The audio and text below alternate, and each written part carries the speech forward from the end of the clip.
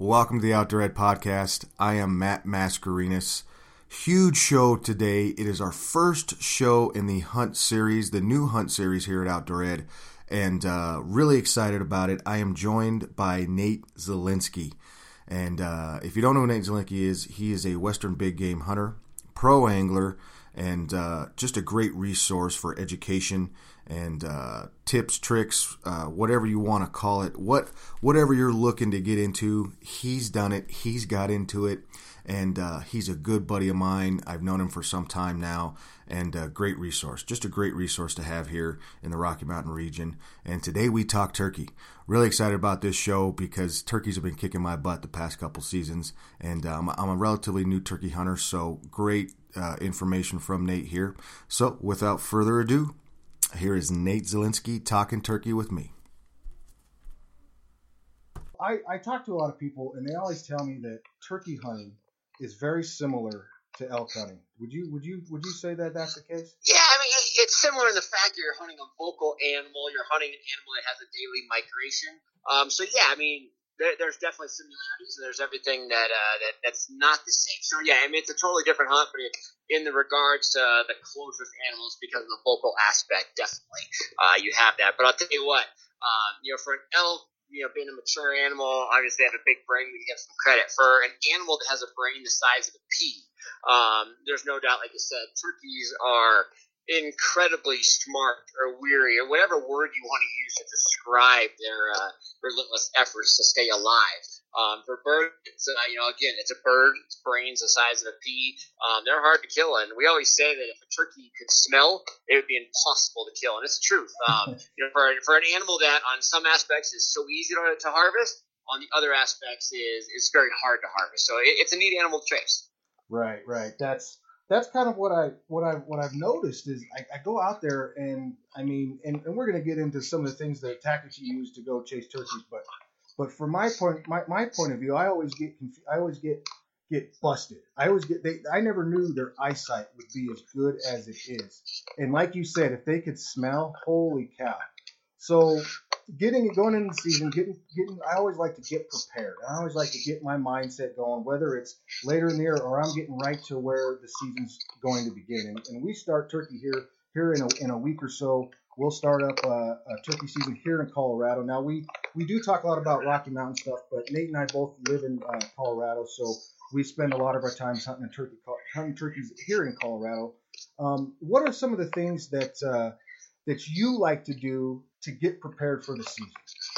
Yeah, I mean, there's a ton of things that go into it. And that's a loaded question. I hunt both plains turkeys. I'll go to Kansas City and turkey hunt. Might go to Nebraska, and then I'll hunt these Rocky Mountain birds. And when we hunt Colorado, we have birds on the plains. It's very traditional to an open land hunt. And we have our mountain birds. It's a totally different hunt. So as far as being prepared, the sky is really endless. I mean, there's a million things that you can do to be prepared, not be prepared. It really depends on how early you want to start. I mean, the two things that we talk about being prepared with gear, and we talk about being prepared actually in field. So, the really things you should have done a month ago, if you're choosing to hunt with a shotgun, you need to make sure that your patterns are good. And this sounds so simple, and everybody preaches this. As a turkey hunter, most people know they need to check their patterns, know their shot capabilities. But yet, if you actually talk to people, they don't do it. You should, but yet it doesn't happen. So you want to know, if you put a 3-inch circle, if you're going to take that headshot, if you put a 3-inch circle at 40 yards and you take a shot, your goal is to have minimum of 4 to 5 BBs hit that center of that 3 to 4 inch circle. And people don't realize at 40, 50 yards how wide open a choke tube and a choke pattern can be on those pellets. So, long before the season, number one, checking your choke, making sure that when you get that shot, you're very, very lethal with that shot. So that's your number one thing. Then you're checking calls. You want to make sure that in the moment you can perform your calls with minimal movement. You can get the sound you want. When the turkey's long ways off, you want to be loud. As that bird gets close, you want to be able to quiet it up. And so many of our hunters aren't versatile, and they have one sound, and it's loud or it's quiet, whatever the case may be. But you want to make sure you can match those tones. So those are things I do well before the season starts. And then obviously, what do I do to get prepared? Scouting is everything. If anybody follows me for elk, deer, any big game, scouting's everything. And I think the biggest mistake that the turkey hunter makes in Colorado is they're hunting where there's no turkeys. So scouting to make sure that you can practice the right techniques actually where you have birds. So making sure that you're on birds is probably the biggest step in preparation, like right now, before the season actually starts. Okay. Yeah, I've spent time on. I haven't hunted mountain birds yet, but I spent a lot of time on the plains. And like you said, scouting is one of those things that I've noticed that I think I've been unsuccessful is not hunting where there's no birds, or hunting where I've seen birds in the past, but they totally changed. I've seen birds on river bottoms, and I'll hunt river bottoms. And then when I'm going to my area or my spot where I'm going to hunt, I run into birds out in the middle of a field, of a big CRP field, just out there. And I don't know why they're out there. So I didn't spend enough time in that area trying to scout that area to figure out where they're at. So scouting is a big important thing. And like you said, it goes with anything. Scouting is huge. So going in with that, you mentioned shotguns, and not a lot of people talk about shot or getting good with their patterns. And there's people out here. I mean, there's the big methods to take that we got are shotguns and with archery. Now, when it comes to archery hunting, you kind of covered shotguns. When it comes to archery hunting, what are some of the things that you're looking for to prepare for now? Are you, because some people use different broadheads and for turkeys, some people don't. Is that kind of some things you do that you kind of dial in your broadheads? Absolutely. Like and we should talk about both of them. Let's talk about shotgun and bow. Okay. So let's start with the shotgun and touch base on that. So when you're patterning a shotgun for a turkey hunt, you have two options. Ideally, you're going to use 4-shot lead, which is like a legal Colorado shot for turkey. You're going to hopefully get a turkey round that's high velocity. It's really built to kill turkeys. But with that being said, you either build your distance capabilities around the equipment that you have, or you select your shooting capabilities, and you purchase a choke tube to do that. So you either right now, let's say you take the shotgun that you have at your house. Let's say you put in, whatever choke tube that you're comfortable shooting, that modified tube or whatever you're planning on hunting with. Put in that turkey load, get a cardboard box, draw that 3-inch circle, shoot it at 30 yards. Go count your BB. Shoot it at 40 yards. And the second you start getting to the point where you're not consistently putting multiple BBs in that 3-inch circle, that's how you know your distance. So you can say, hey, after 4 shots, I know that I cannot shoot further than 40 yards or 20 yards, whatever the case may be. So, it'll shock you sometimes how poor some of these choke tubes are. So that's how you're going to judge your distance. Now, let's say you're the guy that with the shotgun that you're shooting and the choke tube that you have, you're at that 25, you say, hey, I know that I want to be able to shoot this bird when he's out in the field at 40 yards. So if your shotgun's not performing the distance that you want, now you're going to start putting in different choke tubes. And they make some unbelievable, choke tubes to have a tighter pattern at a greater distance. So now you're going to go purchase it. And some of them, there's very affordable ones. You can spend a lot of money on them. But you can buy a choke tube to give you those extended capabilities to where now you can reach out there to that 35, 40 yards and extend it. So shoot your gun and really either limit yourself on distance or buy the right equipment and build a turkey gun to shoot the distance that you need to have those capabilities. So again, a lot goes into it. Again, nothing is created equal in this world. Again, it's not shooting a flying bird. A lot of times you're sitting there, on a rest, on your knee. You can really get dialed in with a turkey. So make sure that you know those capabilities to where you have that success. And again, a headshot's a big deal. Their wing structure, their bones, or their feathers. They're a stout animal. You blast them in the body like a lot of people do. They can withstand quite a hit. So you really are going neck head. Again, when you look at that head, it's small. So make sure that you can break down that bird quickly. And then you flip to your archery equipment. And number one thing with archery, more than we talk about heads and things like that, your struggle point with archery equipment is getting your bow drawn back with those incredible eyes. So all of a sudden, when you throw in the aspect of hunting these animals with archery equipment, now you're going to limit yourself to usually having to hunt inside of a blind. Simply for the fact that it is so hard to not be in a blind or tree stand and get your bow drawn back on these birds. So, the traditional when you sit next to a tree, prop the shotgun up on your lap, call quietly, you can get away with that being wide open with good camo and get the bird in and get the bird shot. But with archery equipment, it's that final stage of drawing that usually crushes you in the average turkey hunt. Now, there's times where you can sit behind a big fan, maybe a massive decoy. I did that in Kansas last year. We had oversized fans, big 3-foot fans, like a fanning turkey, and we hid behind those. We were able to draw our bow back and then creep up. And there were situations where we got the shot off.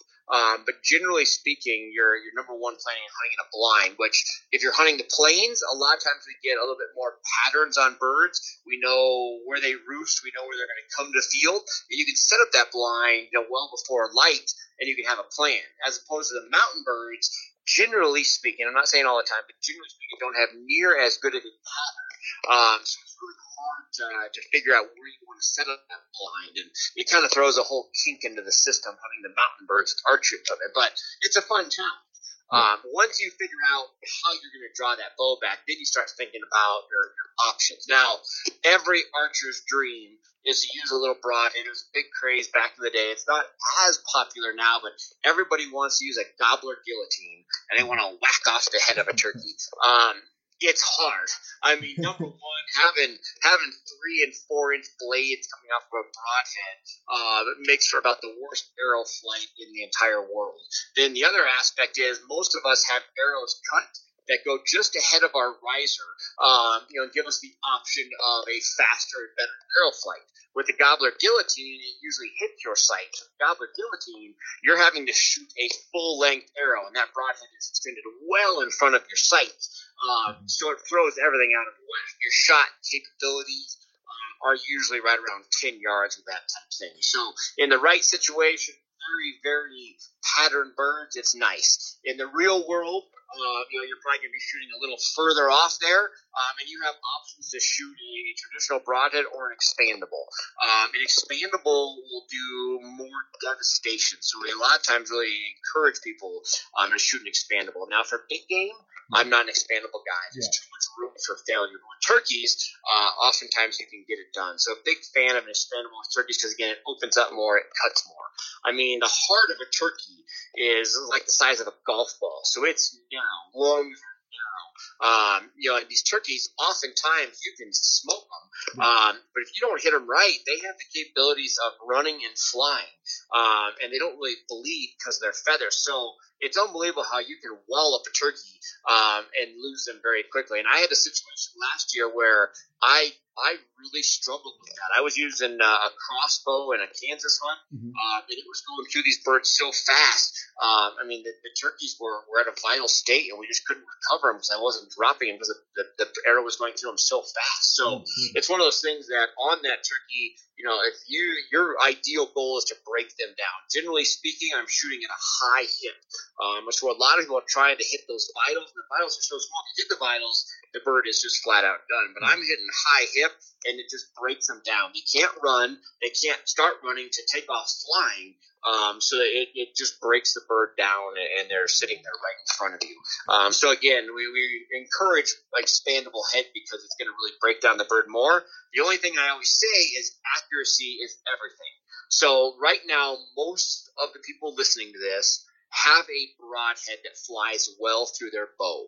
So if you are very accurate with a fixed broadhead, the normal broadhead you would elk hunt with, deer hunt with, if you know you're accurate with that, I would rather see people use a fixed head that's accurate rather than having to build an entire turkey arrow. Because again, even if you have an expandable that hits hard, if you're not accurate with that head, a lot of times it's not going to do you any good. So accuracy is everything. That's what we always preach at Bowtech. Accuracy is the world. So again, I would rather see accuracy over anything else. So shoot what you're comfortable with, where you can break down that hip, to where if you want to take that final shot, you can do so. You want to shoot the head, you can do so. So make sure that accuracy is everything. In the ideal world, you combine accuracy with an expandable, and you can break down that bird and have a successful hunt. Right. Okay. Yeah, I always hear and I read because I'm trying to learn as much as I can, and I read and you hear everybody build an arrow or build something for turkey hunting, and you really can go out and do it with the gear you have. Absolutely. I mean, a turkey, again, it's a bird. the biggest thing is knowing your capabilities, understanding the situation. And there's no doubt. I mean, a lot of us, whether it's your first turkey or your 20th turkey, it gets exciting. You get that big gobbler strutting up and gobbling in front of you. And everybody tends to push the envelope. We all know, hey, my shot capability is XYZ. Yeah. And, the animal, the bird, whatever, is always 10% out of that range. And you have to be the hunter, and the conservationist to say, no, that's not right. I got to wait till it's right. So that's really what it is. If you don't want to adapt, you don't want to get the gear maybe built for it, just know your capabilities, know what your gear's doing, and just hunt hard enough to get in that right situation to where you can pull it off with your gear. Fantastic. You mentioned mountain birds and plains birds. Let's kind of focus on mountain birds. You said that they're kind of hard. They don't pattern as well as the plains birds would. So is that kind of a time where you would kind of go in with a spot and stock kind of deal, or do you glass for birds? Is that kind of it's a nightmare, to be honest with you. I mean, I'm going to take my hat off right now to everybody that's killed a true hardcore mountain bird. It's cool, man. It's an accomplishment. So, I know not that every turkey runs in the same or roosts in the same tree all the time, even on the plains, whatever. They bounce around. Yeah. But we definitely see our birds roosting in different areas very often in the mountains, so you can't quite count on it. We also, once they hit the ground, they really tend to wander a little bit more than normal. Now, everybody knows there's no patterns to turkeys. You definitely see them on the eastern plains where they'll hit the same field, but then they love to throw a keep in the things. They kind of mix it up, but it just seems like the mountain birds don't follow near as good of a pattern, really throwing it out of whack. That makes it really tough to build a pattern, even know where they hunt. So for me personally, when I'm hunting a mountain bird, especially with archery equipment, where let's say I want to have that blind set up, or even without a shotgun, I want to have time to set up my decoys. For me, I make it a bit more of an experience. I know that I always try to make things as easy as possible. The last thing I want to do is tell everybody listening they have to dedicate their life to turkey. Again, I try to make it easy as possible. But in a perfect world, as a turkey hunter, you will go out in the evening and you will put these birds to rest. You'll put them in their roost. So you'll go out in the evening, hike around. You can anticipate these birds roosting, in a good roost tree, usually up on a hill. So you're going to hopefully figure out where these birds are roosting. They're going to gobble like mad once they get up there, and they're getting ready to roost. And the second they hit that tree and they feel safe. So you're going to hear a boosted or elevated amount of gobbling once it's that roost time. So once these animals are where they're going to roost for the night, you can pinpoint them. So you're ideally going to go out in the evening, find birds, know where they're roosting, and then throw in the digital capabilities. You're going to jump on Google Earth. You're going to jump on Onyx, and you're going to try to figure out where these animals are going. Once that bird in the morning jumps out of his tree, which direction is he going to go? And you're going to put yourself in those situations. Now, I don't like to get too close to the roost. I know guys that literally go and sit dang near under the tree, and that bird jumps down, and he's in your lap, and you're immediate success. I've a lot of times spooked the birds off sneaking in there, but I'm a huge fan of getting that 150, 200 yards away. So I'll know right where that bird's roosting, if I heard it the night before. I'll sneak in super stealth, super early in the morning. I'll go in there, and again, hopefully through digital capabilities, I'll look at that roost tree and say, hey, I feel that yesterday he walked up this valley. I know we have good, good food for this bird. There's lots of seeds, there's insects. They love grasshoppers. So here's where this bird is going to be. Maybe here's some water, whatever the case may be. And I try to line myself up to where, my blind, my decoy, or just an interception point to where I'm, 150 yards away from that roost tree, and I think he's coming my way. So that way in the morning, once he starts gobbling, I'm like, all right, I know I'm in position. I know he's gobbling from his roost. You hear them jump out of the tree. And I don't call immediately when they hit the ground. I let them naturally start talking a little bit. And again, once they start talking, less is more. Less calling than they need to. So many people have a good thing going, and they overtalk. It's kind of like a first date. You don't want to overtalk. Don't give up too much. Right. So, talking less than more, get them coming your way, and that's a sheer pattern for success. Because again, everything's lined up. It's the guys that go out in the morning, you're trying to find them while they're in the roost. You're trying to rush to where that is. You don't quite know the direction they're going, and not that it can't be done. Trust me, I've hunted a million of them. I didn't locate them that morning of, or until that morning of. But the perfect world. You roost them up at night, know right where they're at, figure out where they're going, line yourself up, and intercept them as they get out of that roost tree. And that's the perfect again formula for success. And when you talk about calls, what's kind of your go-to call? You got reed calls, you got box calls, pot calls. Did I miss one? Is there another one? Yeah, man, there's a million. The biggest thing is you guys got slates, you got boxes, you got diaphragm. Those are your three biggest calls that you're going to use as a turkey hunter. With that being said, if you are capable of doing a good turkey call with a diaphragm, that's the perfect world because you can make the noise with no movement. So whether you're outside, even in a blind, your hands are free. So you can have your hand on your shotgun. You can have your hand on your bow. So you can really be prepared for that opportunity. So diaphragm is always going to be the ultimate way to go. With that being said, it's harder to make the real crisp noises out of a diaphragm. I would say some noises are very easy out of a diaphragm, and some noises are very tough out of a diaphragm. My second favorite call would be a slate.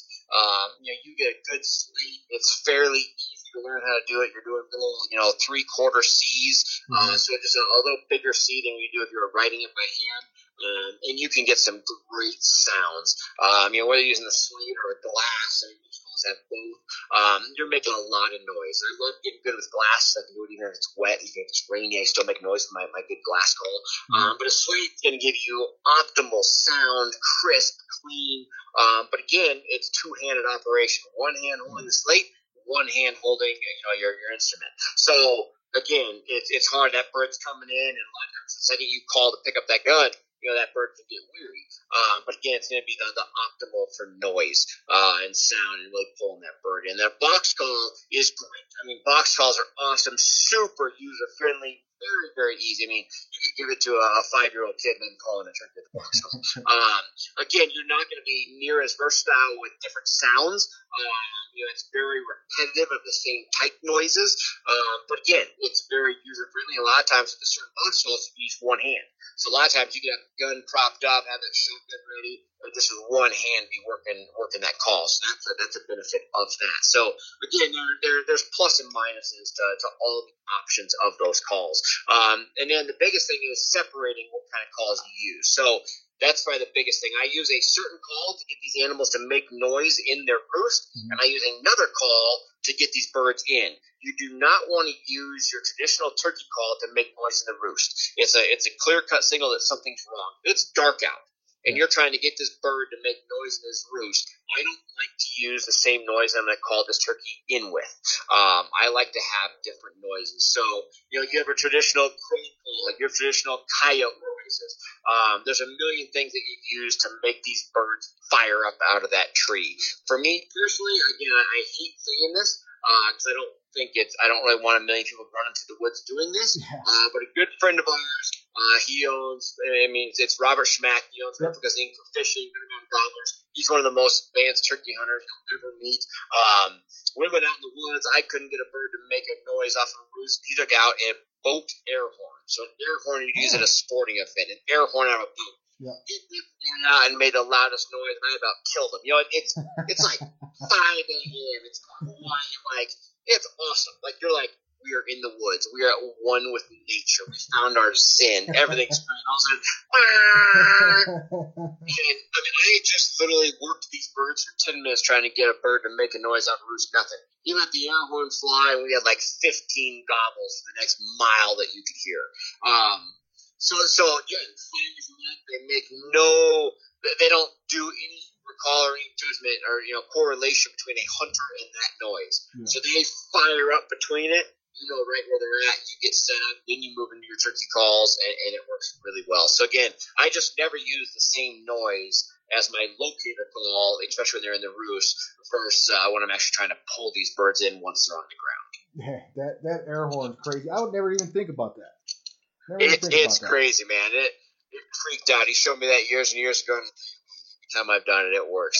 There's a great Bowtech video. People are like, "You're not going to do it, are you?" But I'll tell you what, they fire right up to it. That's crazy. That's so crazy. Now, with all this, are you using decoys at all in tandem with this, or is that something you can do, or is this just straight? It just depends on your situation. Ideally, yes, I use a decoy. If I have the right situation to where I have a nice opening, so again, in the perfect plan, I roost them at night. I know where they're coming. I know where they're walking to. I have that nice opening gift. I put out decoys. I suck that bird right in the decoys. It gives me a lot of time to build that perfect shot. If I'm running and gunning, it's one of those things that if I'm kind of chasing the birds, I'm trying to pull some birds away, a lot of times I don't have time to set up the decoy. So I really break it down situationally. But yeah, the ideal situation, I love having a decoy out there. And I mean, again, the sky's the limit. You have a single hen, you have some jakes, you have big streaming birds. The decoy situation has really been fantastic. If you're in a place where you allow electronic decoys, you can have movement. So there's a million things out there. Get something lifelike. Spend the money for something really lifelike. You don't want bad colors. You want it to look like a turkey. One of my big favorite things, I do a lot of a hen and a jake. That's probably my favorite decoy set. You just throw two of those out there, an immature jake with a hen. That's kind of the perfect world. Do some gobbling behind it. A lot of times that's going to really let that gobbler feel that there's turkeys there, feel like he's dominant, like he can beat up that jake, and it'll suck that bird right in. And again, just like elk hunting, though, the biggest thing is everybody wants this calling experience, and everybody gets a response, and then people get too carried away. It's very much mimicking the natural bird. If the birds are talking, you can be talking. If they're not talking, you shouldn't be talking. Right. So again, don't get carried away with it, and give the birds time to come in. Everybody, gets a gobble, they respond back, and it goes a little bit, and they get another response, and they start to panic, and they start to overcall. It takes the birds a while to come in. Give them time to come to you. Don't be overly excited and overcall. Give them time to come in. You definitely don't want to be the one over talking in the relationship. So, let them give them time to come in, and let curiosity build up. It'll help you out. It is just like a first date. Yeah, I mean, you come in, you talk too much. Very much. You're gonna annoy the crap out of him or her, whatever your date is you're on, and they're gonna get up and walk out.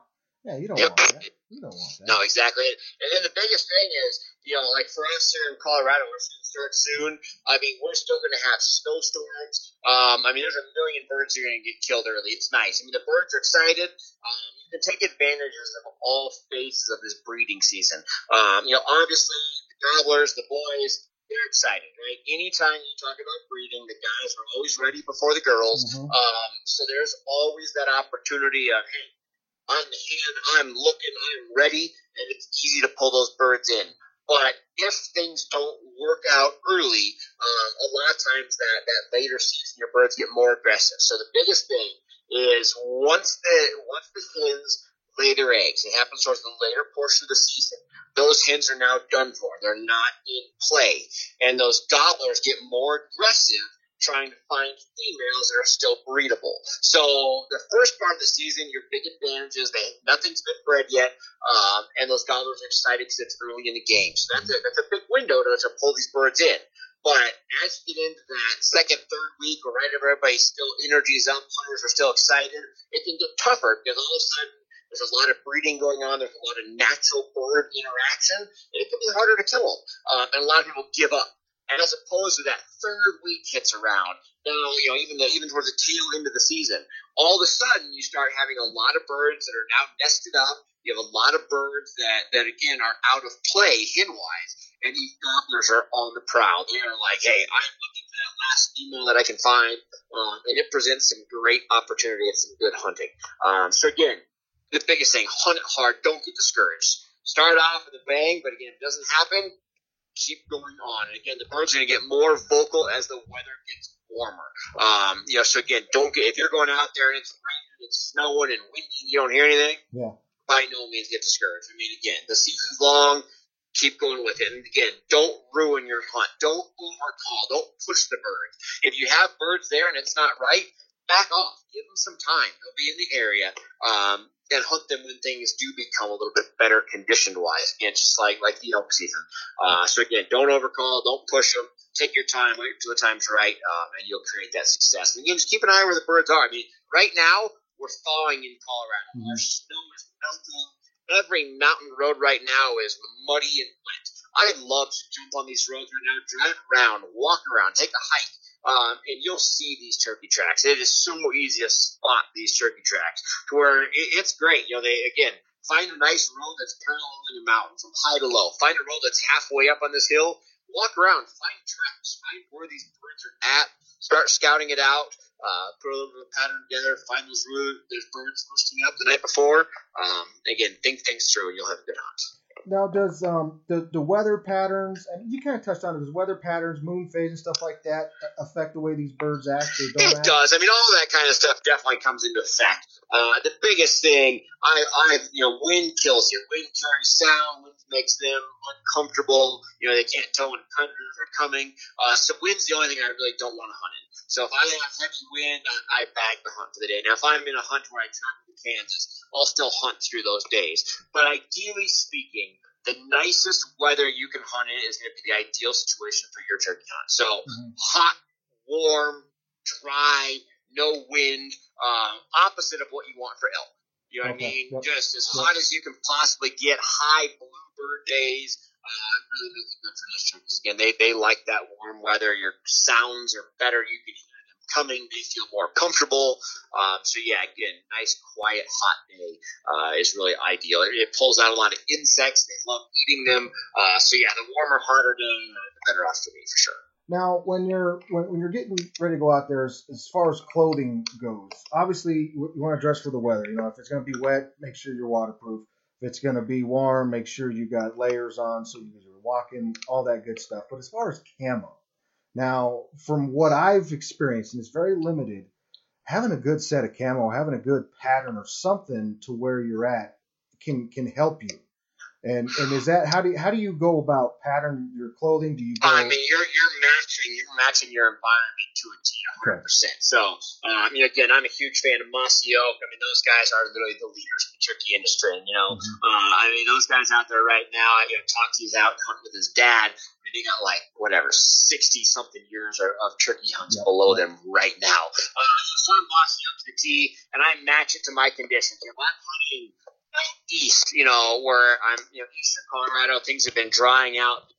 We're starting to get green. I'll throw in, maybe an obsession pattern because it's a little bit greener. If I'm hunting up in the mountains and we're still very dry, I'm going with my breakup. I'm going with my traditional elk hunting type patterns. You're down in that river bottoms. There's a million different patterns out there, but you 100% are doing that. Now with elk, I wear camo, I break it up, but I don't match my tones at all. If it's green out, I might wear brown. I'm just trying to stay concealed. Right. I'm not full-blown trying to hide. Turkey's eyes are so good. In turkey hunting, I am full-blown trying to hide. It's the only time of year that you'll see me possibly wear a face mask. You might see me wear gloves. I actually do in the turkey room. I'm doing everything I can to be as hidden as I possibly can. So again, the face mask, the gloves, match your environment.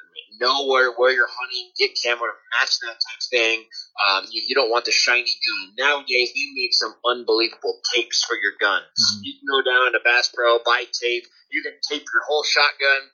Go kill a turkey, take that tape off, and it has no effect. The adhesive does not bother your barrel, your wood, anything at all. You can have the fanciest shotgun in the world. You can tape it up for a turkey hunt, take that tape off, and be totally fine without harming the gun. So again, concealment is very important in these regards. Make sure that you are staying hidden for sure. Then if you're in a blind, I go with dark camo and or black. Okay. So if I'm hunting in that blind, the darkest camo pattern, and or solid black shirt, black hat, that kind of thing, where you blend in that blind with that bow drawn back or move around, get a film, and get that hunt done. Are you a face painter? I try not to be. I've face painted a couple times for some TV shows and some commercials, but I'm definitely more about wearing a buff or face paint more so than painting my face. I just get so dirty. I feel it gets everywhere. It gets all over the place. I don't know how women do it when they put makeup on. I have no idea. I hunt hard. The last thing I do when I get back to a hotel or back home at 10 o'clock at night is have the wash off all this paint just to get up to 3 hours and go do it again. So, yeah, I'm not a face. I mean, I usually am anti anything, face mask or face mask. Turkey's the only time they can get me to do anything. And yeah, it's definitely easier for me to, the same buff that I'll get buff in various mossy oak patterns. And it's way easier to slide that up and be done with it. And then when the day's done, just slide it down and I'm back into normal attire. Nice. Now, you mentioned blinds, and when it comes to blinds, do you like to set those up ahead of time if you can, so the turkeys get used to them, or are they not like elk or deer where you don't need to do something? In the ideal situation, absolutely. So in the ideal situation, I would love to have a pattern. I would love to build a blind out of sticks, where you're not using a pop-up blind, where you're just using a natural concealment like in Colorado. Mm-hmm. I would love to have that type of thing pre-done, pre-set up. But to be honest with you, our patterns change so much. I can't tell you the last time I've ever killed a bird out of a blind that I was able to pre-set up here in Colorado. Our birds are moving, so I'm packing that blind with me. Some of them can get heavy, so I'm carrying that blind. I'm finding that bird the night before, then I'm going in first thing in the morning and setting up the blind there. And then, like when you hunt Kansas, you're not allowed to leave a blind out overnight. You have to take it down at night. So like if you hunt those type of birds in a lot of places around the country, you're not able to leave a blind out. So a lot of people have those patterns kind of built in play to where you're just setting them day of. But yeah, in Colorado, I would say you're more just playing it by ear. You're packing the blind and setting up day to day on what the patterns of both those birds are. Gotcha.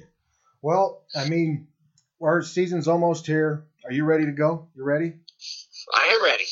Fantastic. I know where multiple birds are. I don't know if I'm going to get out on that opening day quite as much as everybody else will, but I have a bunch of birds located, and I'm sure I'll sneak out at some point. I'll hopefully put a couple toms in the ground this coming season. So again, wishing everybody luck. The biggest thing, think it through.